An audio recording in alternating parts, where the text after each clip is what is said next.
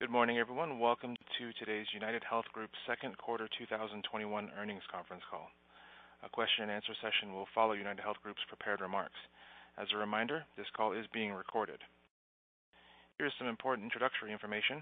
This call contains forward-looking statements under U.S. federal securities laws. These statements are subject to risks and uncertainties that could cause actual results to differ materially from historical experience or present expectations. A description of some of the risks and uncertainties can be found in the reports that we file with the Securities and Exchange Commission, including the cautionary statements included in our current and periodic filings. This call will also reference non-GAAP amounts. A reconciliation of the non-GAAP to GAAP amounts is available on the Financial and Earnings Reports section of the company's Investor Relations page at www.unitedhealthgroup.com. Information presented on this call is contained in the earnings release we issued this morning and in our Form 8-K dated July 15, 2021, which may be accessed from the Investor Relations page of the company's website. I will now turn the call over to the Chief Executive Officer of UnitedHealth Group, Andrew Witty. Please go ahead, sir. Good morning, and thank you for joining us. As we discuss our enterprise today, I hope you sense its growing momentum as we advance on our path of improving the quality, cost, and experience of healthcare for everyone we serve. Both Optum and UnitedHealthcare grew and delivered on our long-standing strategy, and we've increased our outlook for the year to a range of $18.30 to $18.80 per share. We continue to prioritize three key themes that we believe will underpin the next era of growth for our enterprise. First, unlock the collaborative opportunities within and between Optum and UnitedHealthcare. Second, increasingly apply technology to improve patient care and experience and to help the system run better. And third, strengthen our consumer focus, capabilities, and value. During the quarter, we accelerated our efforts to develop and deploy new and innovative products, informed by the insights of both Optum and UnitedHealthcare. In areas such as oncology care delivery, rare disease drug management, Optum Virtual, Optum Financial Services, and many others. We're doubling down on efforts to both expand and link services where it creates value for consumers and patients, to make their healthcare journey easier, simpler, and more intuitive. We constantly challenge ourselves to develop capabilities which lead to improved care, better value, and a simpler system. Our sales to clients and partners across all parts of the health system demonstrate the strong relevance of our innovation. And the strengthening of our sales pipeline is a key opportunity as we emerge from the COVID market pause. A good example of bringing our collective strengths together at scale is the Optum Home and Community Care platform, through which we care for nearly 10 million people.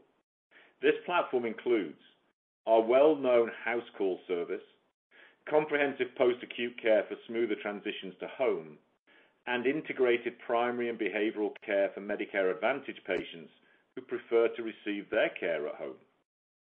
Home and community platform services can reduce post-acute medical care costs by a quarter, unnecessary readmissions by up to a fifth, and hospital admissions by up to 25%.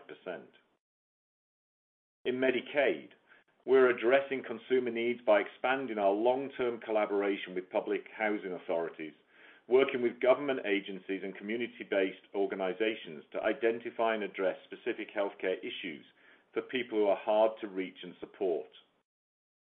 In just the past 6 months, we've introduced new partnerships in over 20 communities to close gaps in care and address health equity challenges. Using data and analytic capabilities, we're able to rapidly identify local health trends and gaps and then work with community partners to inform guidelines, training materials, processes, and create better tools to advance health. We believe this will result in better health for community members and help to optimize limited state resources. These and other targeted initiatives on the social determinants of health are essential elements and illustrative of our natural and long-standing ESG impact. Our recently published sustainability report captures the full range of efforts we've dedicated ourselves to in areas of crucial concern to our stakeholders, none more so than advancing health and health equity. This agenda is an essential part of our way of doing business.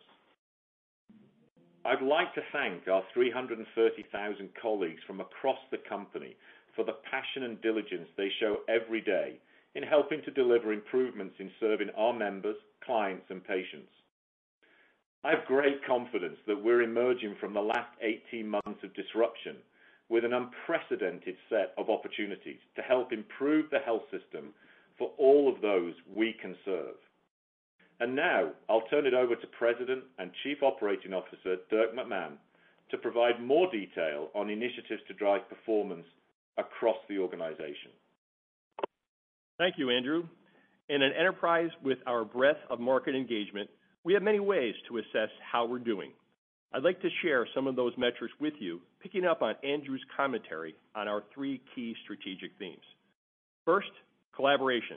UnitedHealthcare's value proposition is rooted in lower costs, better outcomes, and a better experience. Optum supports this value proposition for UnitedHealthcare and other health plans with ambulatory services which patients and their doctors value. In this quarter, we met the ambulatory surgery needs of over 250,000 patients, delivering exceptional care in convenient and affordable settings, with revenue growth approaching 20% over the non-pandemic affected 2019 second quarter. These centers are meeting higher acuity and more complex needs, such as total joint replacement, spine and cardiovascular procedures, which are performed at an increasing number of centers. Our ambulatory settings receive a consumer NPS of 92, and we deliver better and more consistent quality outcomes at about half the cost of traditional settings. Optum Care has over 1,600 clinics and is rapidly expanding virtual offerings to serve patients in settings where they feel the most comfortable, and importantly, with their own physician. Seniors served by Optum Care under our integrated care approach spend considerably more time with their primary care physicians than seniors in traditional Medicare, and as a result, spend 1/3 fewer days in a hospital. Second is our strategy to increase the application of technology to improve patient care and help the system run better. We recently announced a partnership with Bassett Healthcare, another strong example of how Optum Insight is helping health systems to expand and scale essential capabilities, including revenue cycle management and digital modernization, to improve health outcomes and patients' healthcare experiences. We expect to continue to add new partnerships like this. Also, at Optum Insight, we've been tackling the most resource-intensive operations through the deployment of advanced technology and other approaches. For example, we have transformed what were once largely manual chart review processes into highly automated operations. Third, we have been hard at work advancing our consumer capabilities. UnitedHealthcare has made significant advances in the management of complex conditions. We're focused on making sure that patients with the highest acute care needs are able to access the most appropriate site of care by assigning them advocates to help navigate the system. Nearly 1 million of these members are matched with a personal navigator to help them manage and improve their health.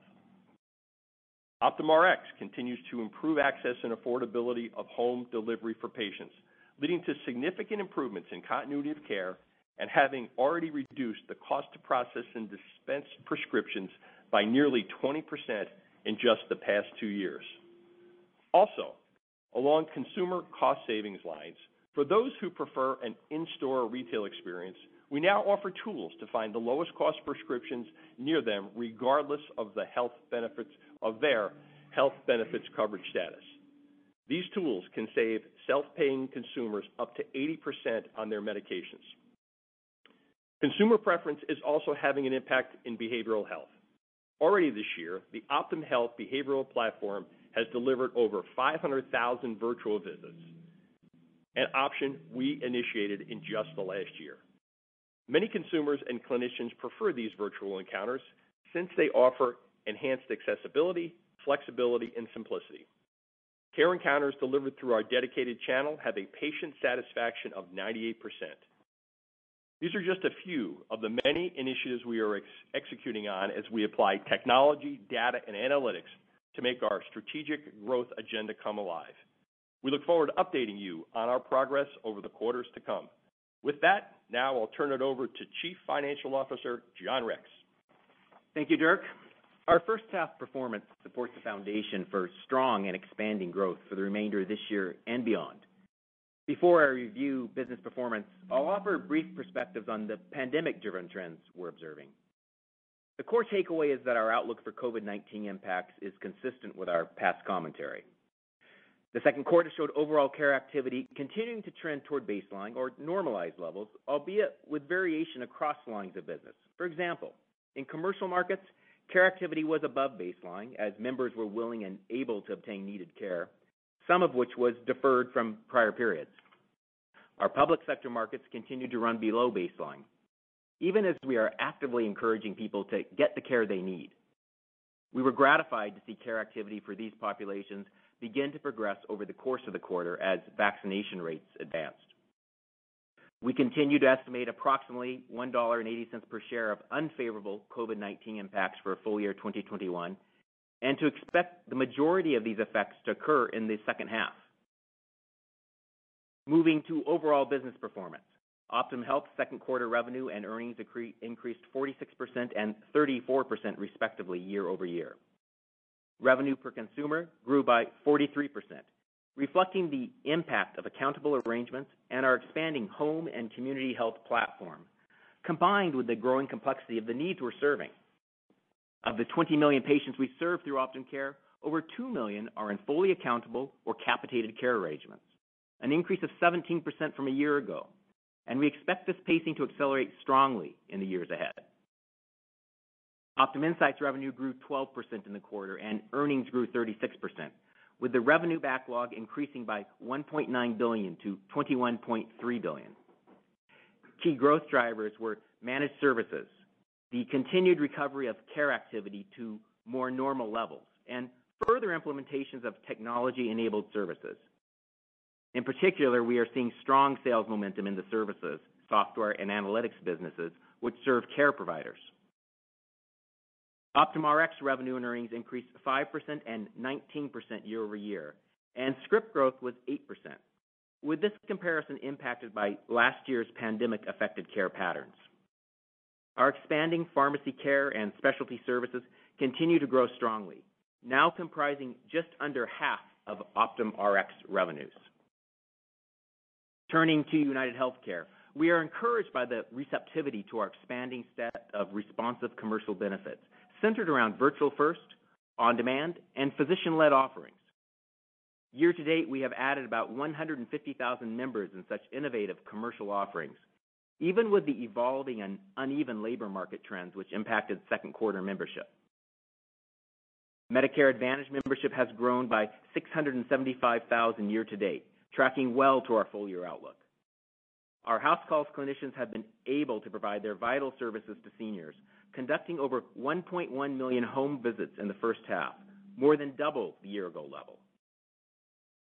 People served in managed Medicaid programs grew by nearly 920,000 over the year-ago quarter, in part as state-based redetermination activities remained on hold.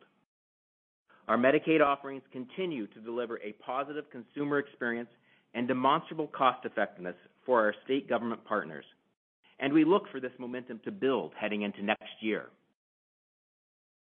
Our liquidity and capital positions remain strong, with second quarter cash flows from operations at $5.5 billion or 1.3 times net income, and we ended the quarter with a debt-to-capital ratio of 40%. And in early June, our board of directors increased the dividend by 16%. As noted earlier, given the strength of our business performance, we've updated our full-year adjusted earnings per share outlook to a range of $18.30 to $18.80 per share, inclusive of the COVID-19 impact incorporated into our full-year view. Within this, we expect the pacing through the second half to be fairly level. Now I'll turn it back to Andrew. Thanks, John. What we try to provide you with this quarter, as we do each time, is a sense not only of what UnitedHealth Group's results are, but how we achieve them. The examples we've referenced and countless others throughout this enterprise, along with the consistent execution by our colleagues, are what underpin our confidence in our long-term 13 to 16% EPS growth rate target, and in our ability to help people live healthier lives and help the health system work better for everyone over the years to come. With that, operator, let's open up the call for questions. One question per caller, please. Alan, over to you. Certainly, sir. The floor is now open for questions. At this time, if you have a question or comment, please press star 1 on your touch-tone phone. You may remove yourself from the queue by pressing star 2. Again, we ask that you limit yourselves to one question. If you ask multiple questions, we will only be answering the first question so we can respond to everyone in the queue this morning. The first person we'll take a question from will be Kevin Fischbeck with Bank of America. All right, great, thanks. I guess you guys reported 2 good quarters in a row, but raised guidance both times by less than the beat. You signaled out the $1.80 headwind included in the guidance. Is there any other kind of major one-time positives or negatives in the guidance that we should think about when thinking about this year as a base for how to forecast future numbers? And is there anything, offsetting the upside in the first half that we should think about in the back half? Kevin, thanks so much for the question. Before I ask John to give a little bit more detail, a couple of things. Obviously, still too early to give you kind of real shaping for 2022, so you won't be surprised we won't go there. And I would say, the overwhelming story for this year is, of course, the dynamic of COVID in terms of the various puts and takes which are taking place under the surface. And as we've done for the last several quarters, we've tried to kind of dimension that within the $1.80. But as we've also said repeatedly, the bulk of that $1.80 sits in the rest of the year to go between now and the end of 2021. And so really, really pleased with the momentum and underlying performance of the company in the first 2 quarters of this year, but also respectful of uncertainties that remain around the COVID puts and takes. And of course, and that all feeds into how we make the judgment on raising the earnings expectation for the rest of the year. I think where I sit, I feel great about that underlying performance. So far, broadly speaking, the COVID dynamic has played the way we would have anticipated, more or less. But there's still a ways to go, and there are uncertainties within that. And maybe, John, you might go a little further and take that $1.80 apart and maybe reflect a little bit on how you're seeing those different elements of the driver of that. Kevin, good morning. It's John Rex. Yeah, just to get a little further into those. So within the $1.80, we still expect about 70% of that to occur in the second half of the year. So the vast majority, a lot to be seen on how that $1.80 really plays out. Keep in mind kind of the main elements that comprises. It's the direct treatment and testing costs that we would see offset by elective care deferral that might continue to occur or not in the rest of the year. The potential for higher acuity for those that have missed or deferred care, and at least within 2021, the impact of the care deferrals that occurred last year. So those are all super important components here. Within those elements, the things to play out would be most around the direct treatment and testing costs and the potential for higher acuity and how much care occurs in the back half. The other elements within the $1.80, I would say, are more steady throughout the course of the year. So that point being around care deferral in 2020 and the related revenue impacts for 2021, those should be relatively steady. And I would say are running in line with the expectations that were set out for you back in December. So I don't think we've had a surprise on that element within our outlook. And I would say the kind of economic impacts also pretty relatively steady over the course of the year in terms of the quarterly progression. So those are really the elements we continue to look for. You're right. Look, we saw good strength in a lot of the business growth across the platform. Really, we could point to every business, but it's that look out to really understanding how those trends play in the second half of the year. Thank you. Thanks, John. And Kevin, thanks very much for the question. Appreciate it. Next question. We'll next go to Josh Raskin with Nephron Research. Hi, thanks. Good morning here with Mr. Percher as well. So our question again this quarter is around Optum Care, and I think the question is really, how do you think about the capacity constraints for Optum Care? Is that more on the provider side or gaining consumers, in the totality of Optum Health? And with all of these sort of new options or what appear to be new options available to physicians, how are you convincing docs that Optum is the best solution?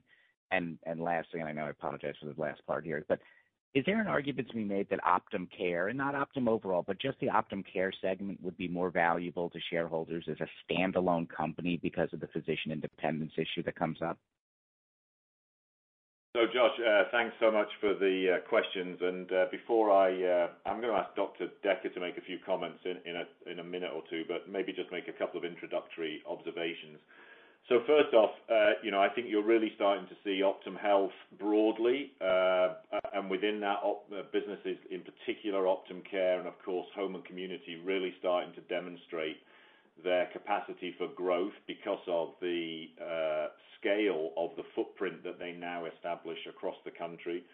And I think you're starting to see these businesses move into a kind of critical mass dynamic. That's reflected in its overall growth. It's also reflected in this very rapid expansion of Optum Health revenue per consumer, up over 40% this quarter. That's reflective of the quality of services which are being delivered and the perceived value that they obviously reflect. So we feel very good about that. Your question around capacity constraints is a really good question. We continue to extend rapidly the number of physicians and clinicians in our organization, either directly or through affiliation. This year we expect to add about 10,000. We're well over halfway through that journey, so going super well on that front. I would say one of the key elements is really making sure that those practices, as rapidly as possible, start to develop the skills to be able to manage capitated risk, which is really what then drives a tremendous amount of the distinctive behavior and value creation for patients and, of course, for the system. That process, I think, has been continually refined. As you would be well aware in the marketplace, people have tried different models. They don't always work super well. I'll maybe ask Dr. Decker in a second to dive a little bit more detail into some of the work they're doing there to accelerate that dimension of capacity, because it's not simply having the practices and the clinicians, it's having that way of working which really drives the change in what we're able to do. As far as your last question is concerned, I actually think that the Optum Care clinics within the broader Optum and UHG organization, that's where some of the magic really sits here in terms of being able to leverage many different aspects. And as you see these elements of Optum Health and Optum Care in particular develop, you're also seeing significant amounts of support and help, if you will, being provided by other businesses across the organization. Payment integrity, good example, beginning to be adopted by parts of Optum Care. So with all of that, I'd like Dr. Decker maybe just to go a little deeper on how we move or how we help practices develop the capabilities which allow them to deliver the value we're now seeing. Yeah, thanks, Andrew. Thanks, Josh, for the question. To Andrew's comment, we are increasingly bringing our depth and breadth in value-based care delivery to new markets that have been historically fee-for-service. And you'll see this unfolding right now and over the next year or two in markets like the Pacific Northwest and the Northeast, where we've acquired and grown considerable clinical delivery assets, but we are now bringing the expertise in markets like Texas and Southern California that have been delivering value-based and full risk capitated care for years. And so that really is a differentiator for us. And the other piece I'd build on is Andrew's comment around how we are creating a comprehensive set of offerings that address virtually every aspect of an individual's healthcare journey, from a focus on primary care and keeping you healthy and well, to post-acute care, to end-of-life care and complex care in all environments, virtual, home, and in the clinic. And that, to us, as we bring that together and connect the dots, is a differentiator in all markets. Thanks. Wyatt, thanks so much. And Josh, thanks so much for the questions. Next question, please. Next, we'll go to Ricky Goldwasser with Morgan Stanley. Yeah, hi, good morning. So many of the initiatives that you are putting in place and the assets that you're putting together are leading to lower utilization, at least of the hospital setting, and a move to lower cost setting. So keeping this in mind, and when we see the lower utilization, at least on the public side. Do you still think that 2019 is the right baseline for utilization? Ricky, that's a great question. So you're quite right that a lot of what we focus on is, well, first and foremost, to try and understand what is the very best care that an individual needs and to make sure that they get access to that. And one of the big things we've been doing this year is trying to get people, particularly seniors, back into the system, those who've maybe held back because of the pandemic. And you heard earlier, we're glad to see some of that moving, albeit some way to go. Now, within that, we also recognize there are a whole series of places where, frankly, there are better, more effective ways to deliver care. I'm going to pick out one very simple example just to build on what you described. So if I think about some of the work that's going on in Optum Rx and within our Optum Infusion business, you can take drugs where perhaps $10,000, $15,000 per treatment for a hospital outpatient, exactly the same drug being delivered by Optum at Home Infusion, $3,500. I mean, just that's the kind of impact that we can deliver through really thoughtful application of location of delivery and the like. And that's just one example. UHC are very much focused on this in much of their guidance, and of course Optum is building a variety of different capabilities. Having said all of that, I think the reality is, it's very early days, even for us, in terms of changing behaviors against the overall trend of the healthcare system. So I think that baselining of 2019 probably is the right rational piece. Over time, I think these practices will start to bear down on the overall trend of cost. But of course, that will happen as we see those capabilities spread more broadly, as we see them get more adoption, and as it starts to change the price point in the marketplace. For some of these treatments or therapies which are frankly overpriced. And what our clients are looking for us to do, both through UnitedHealthcare and Optum, are find ways to get great care at lower cost, and that's exactly what we're focused on doing. So, Ricky, thanks so much for the question. And next question, please.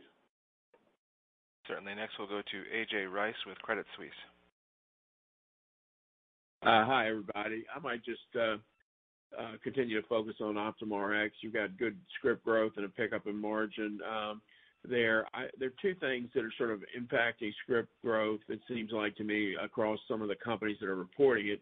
One is how quickly we're seeing the rebound of sort of the acute scripts as people start going back to the doctor and get new prescriptions. Can you comment on where we're at relative to pre-pandemic levels on that? And then vaccines in some of the script reporting is having an impact. I'm not sure that that's relevant for you guys in Optum Rx, but can you sort of parse that out in any way? And then I guess just any comments on the selling season for Optum Rx and for this year going into next that you see. Yeah, no, listen, that's a great question, AJ. And before I hand it over to Heather Cianfranco, our head of Optum Rx, let me just make a couple of introductory remarks. That 8% script growth, about half of that is, we would estimate, kind of bounce back from the suppression of this time last year caused by the COVID, the initial waves of the COVID disruption. But even having said that, the 4% residual growth is great. And, we feel very good about the performance of the Optum Rx business across its breadth of businesses. So within the kind of core PBM, but also across all of its various other pharmacy services businesses, which the company's been investing in over the last several years. We did about 10 million vaccine prescriptions, I think, year to date. To give you a little bit more detail on that and a little bit further into selling season observation, maybe hand over to Heather. Heather, go ahead. Thanks, Andrew. Thanks, AJ, for the question. So, yeah, I think, as Andrew said, so maybe I'll take script volume quickly, and then just to finish that off, and then maybe talk a little bit about selling season. So, as Andrew said, really, if you look at, whether ours is indicative of other things you've seen, what I'd say is specific to us, what you've seen over the last year is, about half of that is the rebound from compression, and the rest of that is really a little bit of vaccine volume, and Andrew gave you the number there, but that really hits volumes for us, more than anything else because of the ratio of revenue to script there. And then in addition to that, there's continued, double-digit growth in the pharmacy services businesses. So that's making up the bulk of the additional growth that you're seeing year over year there. As far as the split of acute maintenance, et cetera, so I guess I would say, we just had this discussion about what baseline is. I guess, again, we're kind of watching this in quarterly progressions, but I'd basically say that we're seeing second quarter looks more like 19 than it certainly did from looking like second quarter of 2020. And we basically don't see anything unique there as far as acute versus, as far as acute ratio, kind of back to what we saw pre-pandemic for this quarter. Let me switch quickly to selling season. So we're still in the midst of it. This year, I'd say, and that's for all segments. That's for employer, it's for health plan, public sector, and coalition. And I'd say generally, same activity, maybe a little different pacing of decision making right now, but really in the midst of it. The biggest thing I would say about the selling season is clients very interested in solutions to address high cost of specialty drugs, and getting to medications and therapies that really help on the medical and the pharmacy side. So for us, we're very focused on those solutions, and we're finding that our site of care services for alternative sites and alternative therapies like biosimilars, together with some of our specialty programs that work through Optum Health and Optum Rx and straddle the medical and pharmacy benefit, are really resonating together with our really intense clinical client consulting that we're bringing to the market right now. So we're finding that resonating in this selling season, and we think we've got a lot of value to add there. So hopefully that answers your question. Thanks, Heather. Really appreciate it. I might just add, AJ, one other dimension that's under Heather's leadership, which is really pertinent to behavioral health. And as I think we all recognize, that's a huge issue across the U.S. I think many of us anticipate the COVID pandemic and various impacts from that may well exacerbate some of the trend there. But I just wanted to call out the progress of Genoa Pharmacy within that. It's a business that came into our organization 2 or 3 years ago.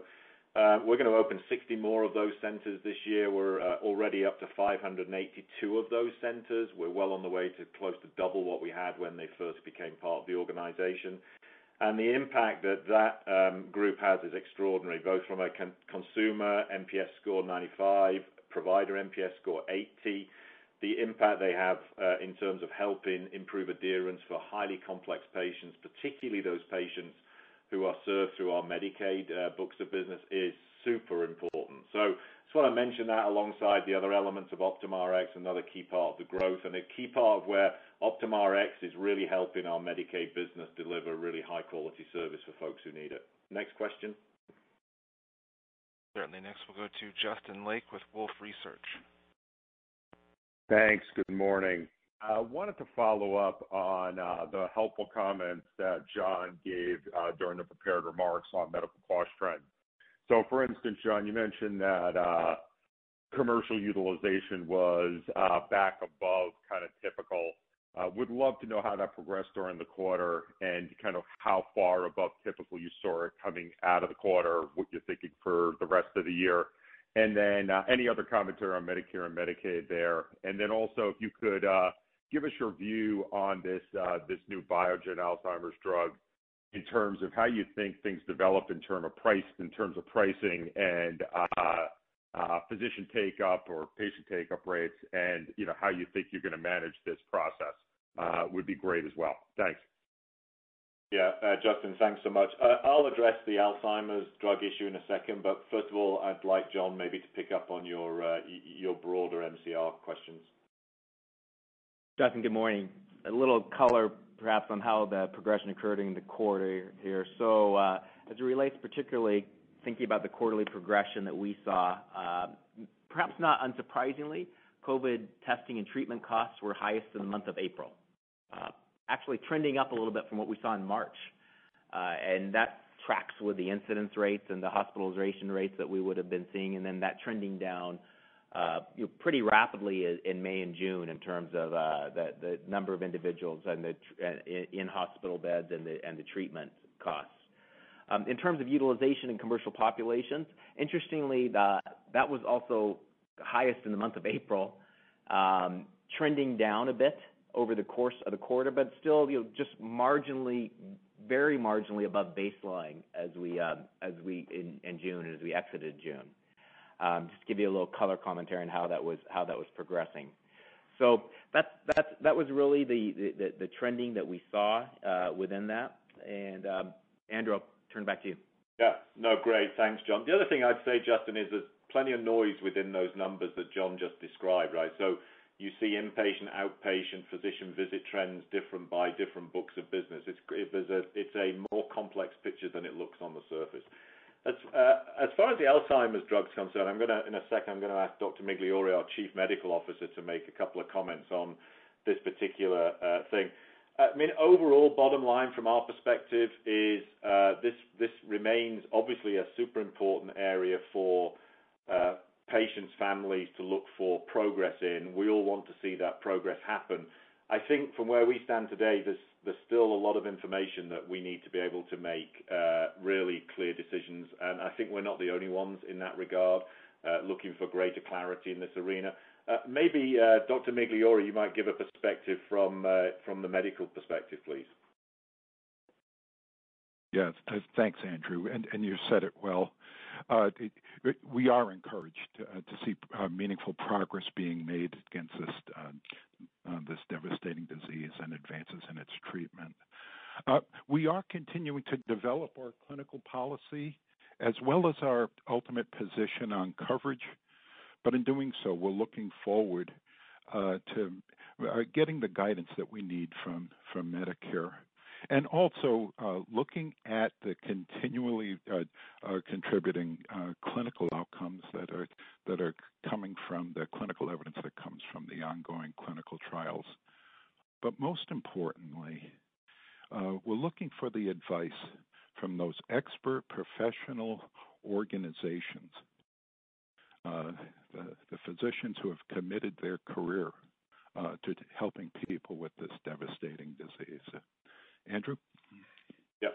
Thanks so much, Dr. Migliore. And Justin, I think bottom line is I think this has some way to go before we get to real clarity. So I wouldn't guide you to expect very rapid decision making on this piece, not because we don't want to see these good effective treatments be made available. Of course we do. But it's really important to have a real clear understanding of really how they should be used, what their value is in utilization. And as Dr. Migliore said really well, really understanding where CMS get recognizing that the MA population likely to be a very significant fraction of utilizers. We need to understand where all of that sits. So I think this is potentially good news, but it's still early days, and we have a lot more to learn before we can be more definitive than that. So can't be too much more helpful at this point, I'm afraid, Justin. But thank you so much for the question. And next question, please. Certainly, sir. Next, we'll go to Ralph Giacobbe with Citi. Thanks. Good morning. I want to stick on to that last question. So it sounds like commercial was marginally above baseline for the quarter. Hoping you can give us similar comments on sort of magnitude of how much lower Medicare and Medicaid are. And then also if you could provide any sense of magnitude of the rising utilization you embed in guidance at this point for the second half of the year. If you could frame that, just in terms of what normal growth would be and maybe what you're embedding or how much higher guidance contemplates. Thanks. Yeah, Ralph, thanks so much. I'm going to ask John to reflect on the second part of your question in terms of forward looking for the second half of the year. Just to nail this first part, though, the commercial book, as you've heard already now from John a couple of times, basically right on baseline, maybe a hair above, but right there. And then the two government books of business, a few percentage points below. So I won't go further than that, but maybe John, you could give some insight into how you're seeing things within the next 6 months. Good morning, Ralph. So then you blend to just a little bit below overall, right? When you blend the books and you weight our books across, and in terms of what we were seeing in the second quarter, and then as you might expect, that trends up progressively every quarter. Every quarter you'd see rising in that overall level of utilization and the expectations as we head into the end of the year. Embedded in that is also a view in terms of what happens with intensity, acuity levels. One comment that's a question that we've often received is what are we seeing currently in acuity levels as we progress, and part of the impact as we progress in the second half is an expectation that you do see rising acuity levels I'll tell you, we haven't observed that yet, but it still is probably a little bit early to say. Among the things we look at new cancer diagnoses, new cardiac diagnoses. Those are still running below baseline levels that we'd expect, but they're a view to that could continue to progress as we get into the back half of the year. The other element in terms of just thinking about utilization and rising in the back of the year is, and ultimately this is one of the calls, what occurs with COVID testing and treatment costs. Clearly, there's been the evidence of the new variants and their impact in other countries, and then also moving into the U.S. And even in our own data, we can see that. But I would tell you, still fairly limited in terms of impact. And as I sit here and look at number of members that we have in receiving treatment today in hospital beds today, as we sit here this morning, still well below the levels, even we sit here in mid-July, what we were seeing in the April levels. But that could be a trend back factor also in the second half of the year as we see that progression. Thank you. John, thanks so much. And Ralph, thanks for the question. Next question. Next, we'll go to Scott Fidel with Stephens. Hi, thanks, and good morning. Want to just ask a question around Medicare Advantage, and just interested in terms of what you've been seeing progressing year to date around the risk scores and how that's been normalizing relative to the post-pandemic disruption. And then just also interested if you've received the update yet from CMS on the mid-year risk score updates, and if you could share how those came out relative to expectations. Scott, thanks so much for the question. I'm going to pass that over to our new CEO of UnitedHealthcare, BT. BT, you and Tim might like to address those 2 points from Scott. BT? Sure, I'll start. I think as a follow-on, perhaps, this is Brian Thompson. Thanks for the question. To the question around engagement levels, I think the piece that I am most encouraged by is the physician engagement levels, and in particular in our senior communities. We're really seeing strong receptivity, certainly reflective of the vaccination rates, and I think that's really giving us encouraging signals overall, not only to 2022, but just the population and health at large. With that, I'll turn it over to Tim to talk a little bit more specifically about MA. Good morning, Scott. Thanks for the question. Yeah, the revenue for 2021 and the risk scores that support those are totally in line with our expectation, as John indicated in his remarks. And yes, we did receive the mid-year payment from CMS, which gives us a more fulsome view into what 2021 revenue is. And again, that aligns to our expectations. And at this point, we consider 2021 revenue to be pretty complete in terms of what we'll know about risk scores.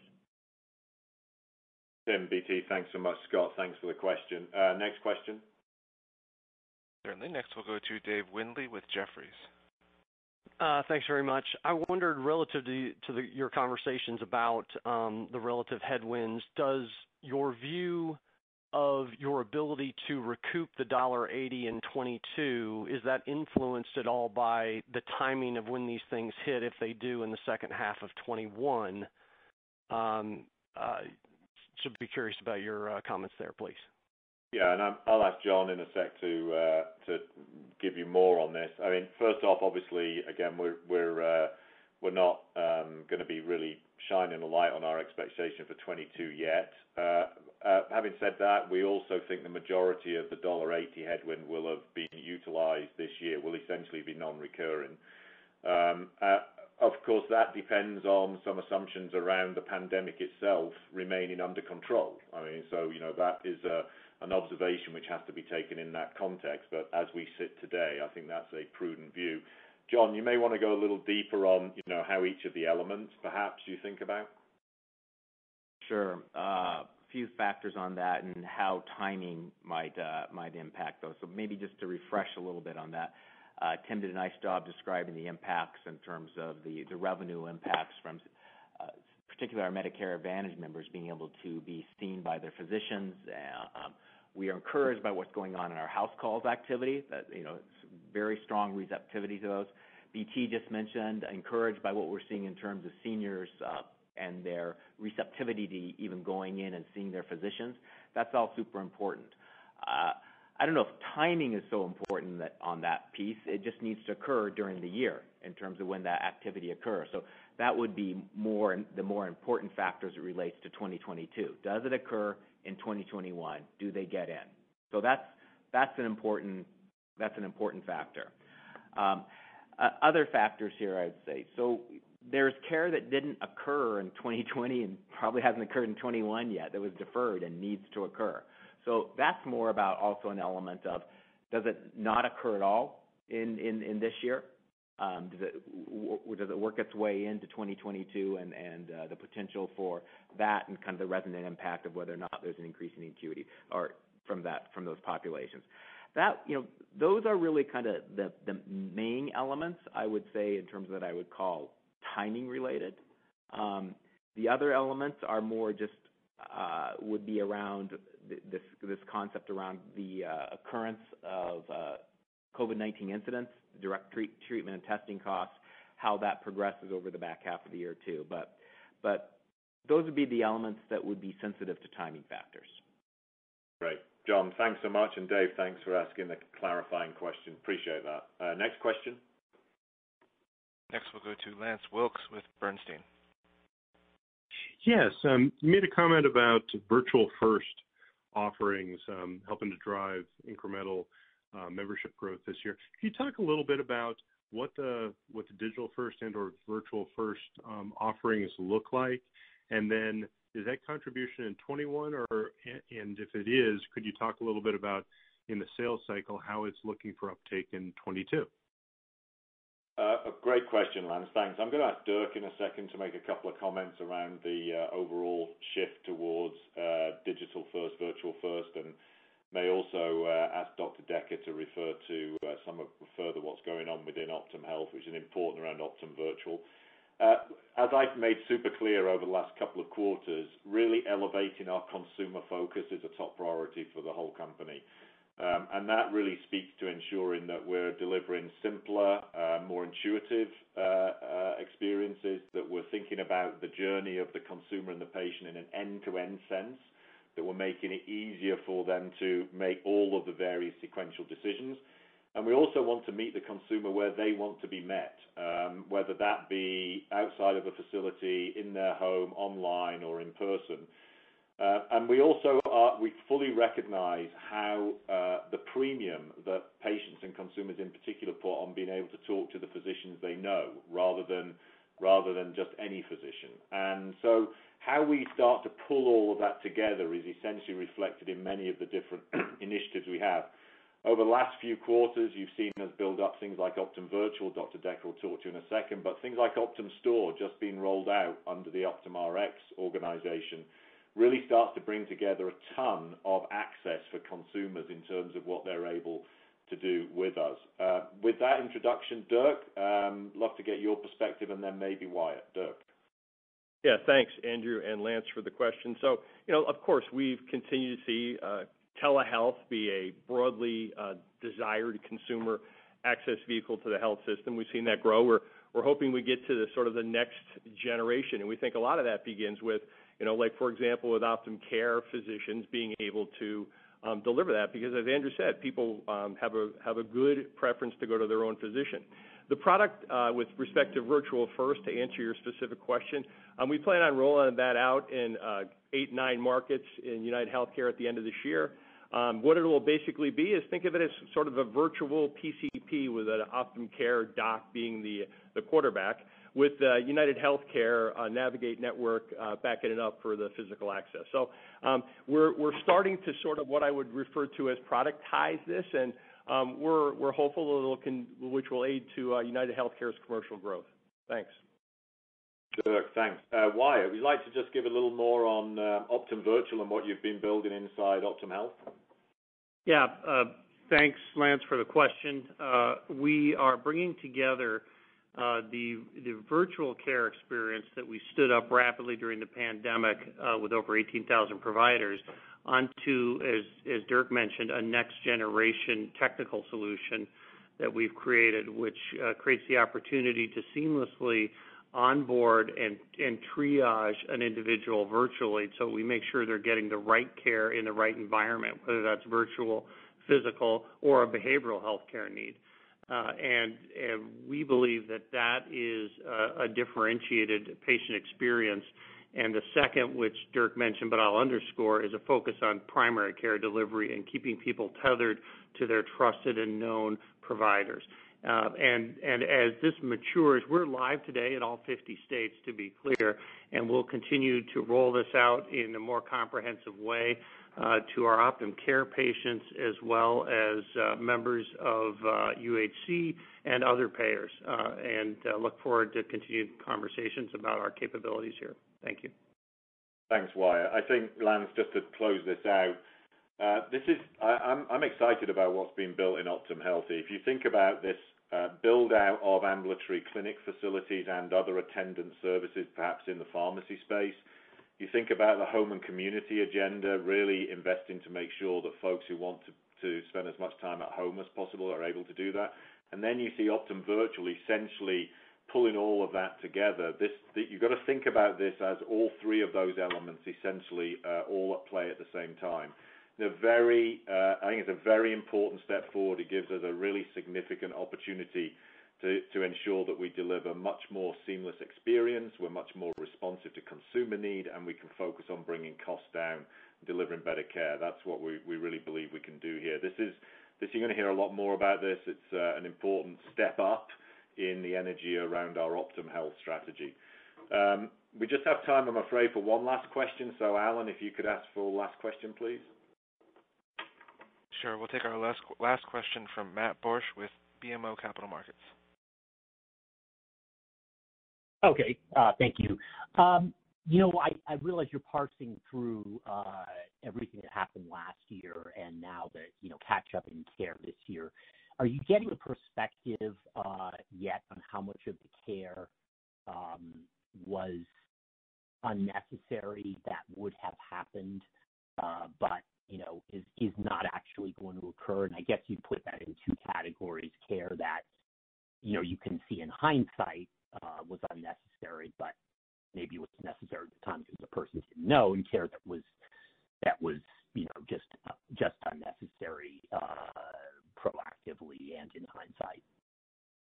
Yeah, Matt, thanks so much for the question. It's a great question, and you would have to expect that the answer is that some of it would have been unnecessary.